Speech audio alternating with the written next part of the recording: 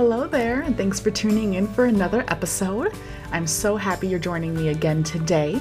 My name is Sarah Ray with Spiritually Inspired, a lifestyle brand on a mission to empower modern mystics like you to discover and embrace their own divine truth through crystal healing, mindfulness, and ascension.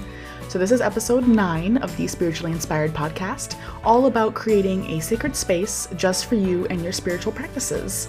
We'll chat a little bit about why it's important to dedicate a special spot in your home for your spiritual practices and what sort of elements you can include to make it special and just for you. Everything that's mentioned in this episode will be linked in the show notes for your reference, and if you enjoy, please consider subscribing on whatever app you happen to be listening on. I would greatly appreciate it, and I would love to have you as a regular listener. So let's just go ahead and get started. So having a sacred space in the home just for ourselves is often regarded as a luxury. People think that making their own spiritual territory is selfish and or impossible for whatever their living situation is, but committing to your spiritual development means creating both space and time for yourself. Dedicating a special place in your home for your spiritual practices is a major sign of self-respect. Showing the world that you make self-care a priority helps create boundaries, something that a lot of modern mystics do struggle with. Thanks to pictures all over the internet, people tend to think that any sacred space worth having needs to have a certain aesthetic or a lot of props. They think, I can't create a sacred space in my home because I don't have the physical space or the decor that everyone on Instagram has. But these sort of mental blocks just hold us back, and they are enabling excuses. A sacred space is really subjective. Any place where one can engage in their spiritual and personal development activities, sometimes called self-care, can be deemed as a sacred space. It can be as elaborate as an entire building, which would be really cool, or as simple as just your own body, like truly having your own body be your own temple.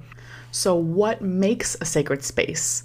Is it the size? Is it the physical items, the people, the view, the energy? Is it permanent, mobile? Does it need to be off limits when not in use? Is anyone other than yourself forbidden to enter? What actually goes in the space? We're going to talk about all of this in this episode today. So there are 3 very important aspects of a sacred space. Decorating and designing a sacred space is absolutely very fun, but it's not the most important thing. Sorry to burst your bubble. I don't mean to get anyone hung up on having the perfect space before truly committing to their spiritual practices. Perfect doesn't exist, and it's much better to seize the moment now rather than waiting for the perfect circumstances. It's much more important to actually dedicate yourself to your practices than it is to decorate a sacred space. So regardless of where you find yourself right now, know that you have the power to set aside an area in your home just for yourself. Believe that you are worth it because you are worth it. And remember that it's part of setting boundaries, and that's very important. We don't want other people to overstep our boundaries. So if you are able to dedicate a space in your home just for yourself, it's letting other people and the universe know, like, hey, I take myself and my self-care very seriously, and I love you, but you can't come in here right now when I'm doing my thing.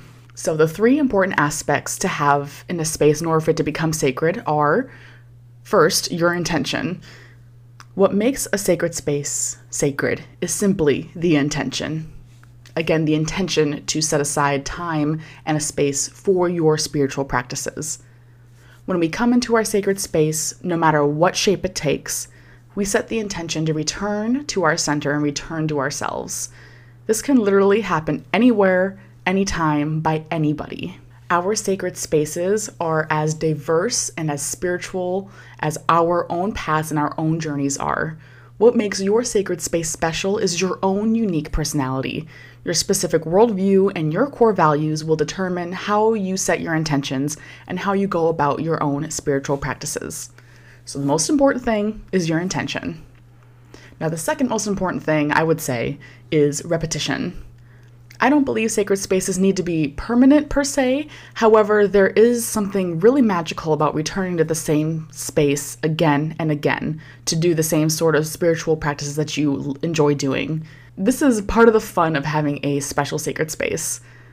because space holds energy. And if you always return to the same spot for spiritual rituals and you're always setting that intention, the energy of that space will begin to absorb that intention. That one corner of the home will suddenly become very calming all the time without any extra maintenance on your part.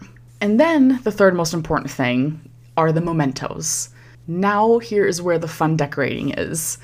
Gathering mementos of your sacred space should be exciting and easy for you. You probably already have plenty of items around your home and your yard that would feel right at home on your altar. It's important that you pick sacred mementos that actually mean something to you and not just things that you find because somebody else had it on their altar. Each item in your sacred space should serve a purpose. The purpose can be purely aesthetic, but I think focusing on items that have a deeper meaning is more beneficial. It can be aesthetic and also represent something that's important to you in your spiritual journey. You are 100% unique in this life, and what makes your sacred space is you, of course. Creating your own altar is a very personal journey that cannot be done for you or replicated by anyone else.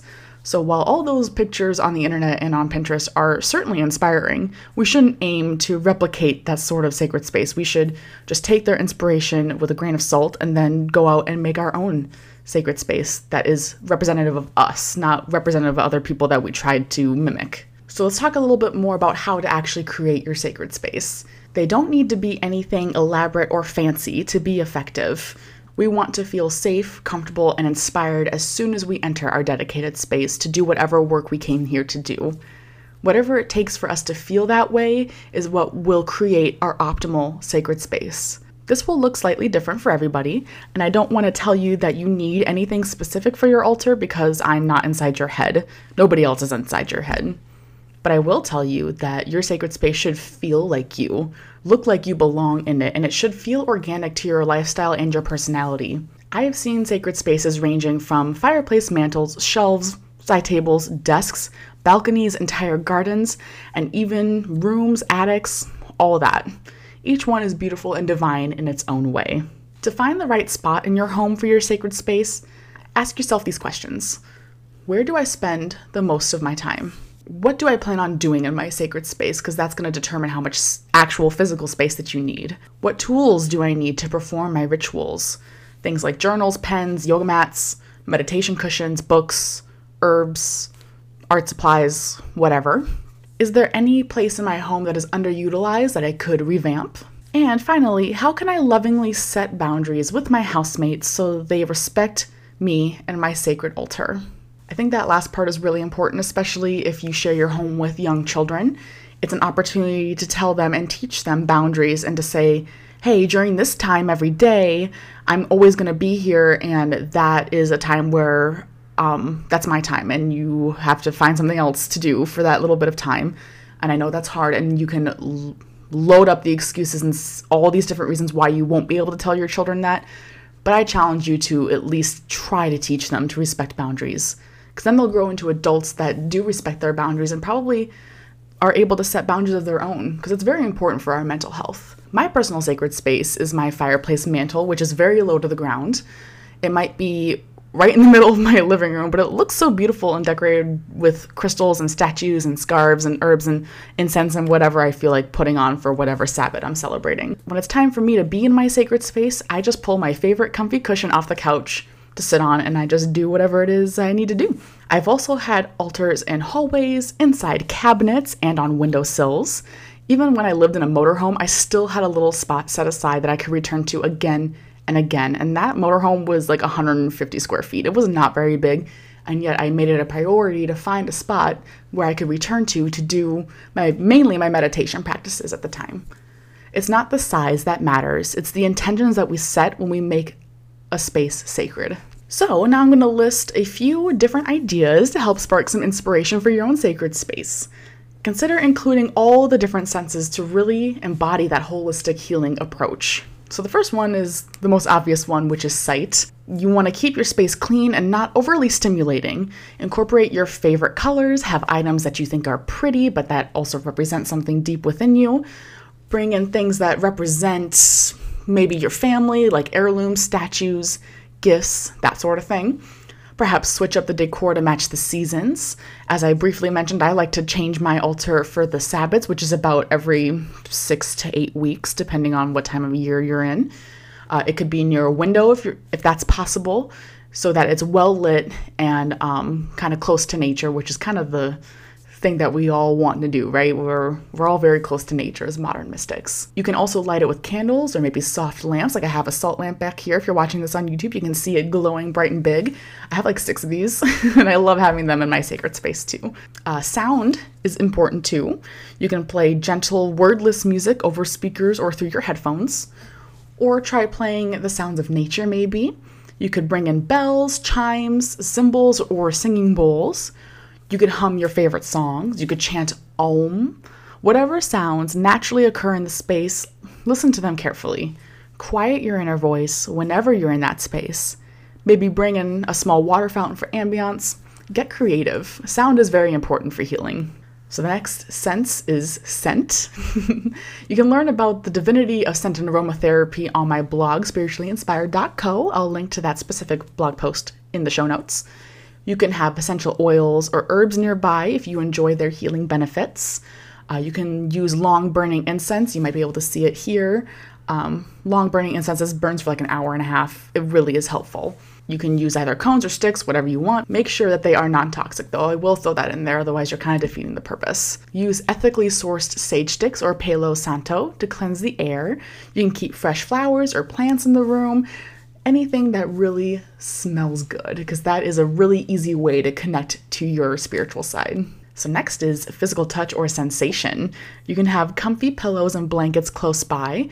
Like I mentioned, my sacred space is right in my living room, so it's really easy for me to find pillows and blankets and whatever. You can set the temperature of the space mindfully.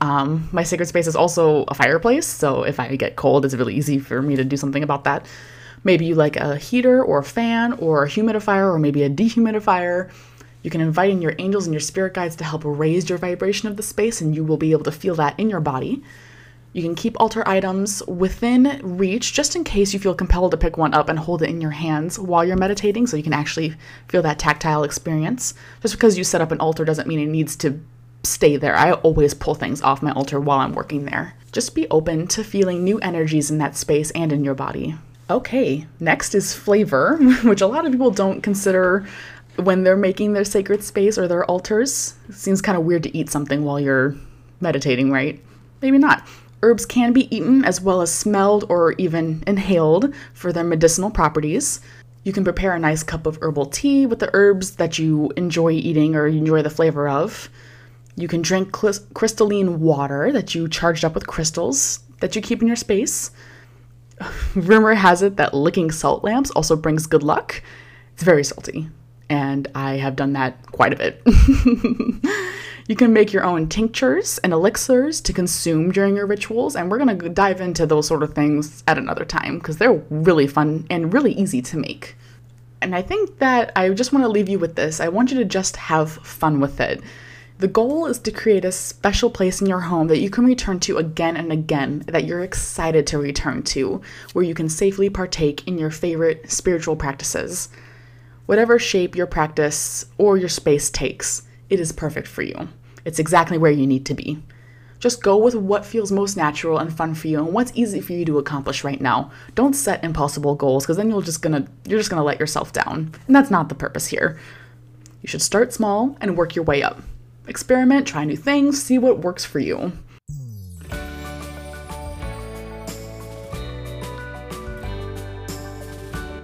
I hope you have learned something new in this episode. Please don't forget to subscribe, like, follow, and all the things if you enjoyed, and share with another modern mystic if you think that they'll enjoy it too. Next week's episode is all about the healing properties of calcite, a colorful, calming crystal that comes in all sorts of color variations. New episodes are available every single weekend, so stay tuned so you don't miss a single one. To discover even more spiritual awesomeness, head over to spirituallyinspired.co to explore my library of blog posts, videos, podcast episodes, book recommendations, and more. Thank you so much, and I'll see you in the next one. Namaste.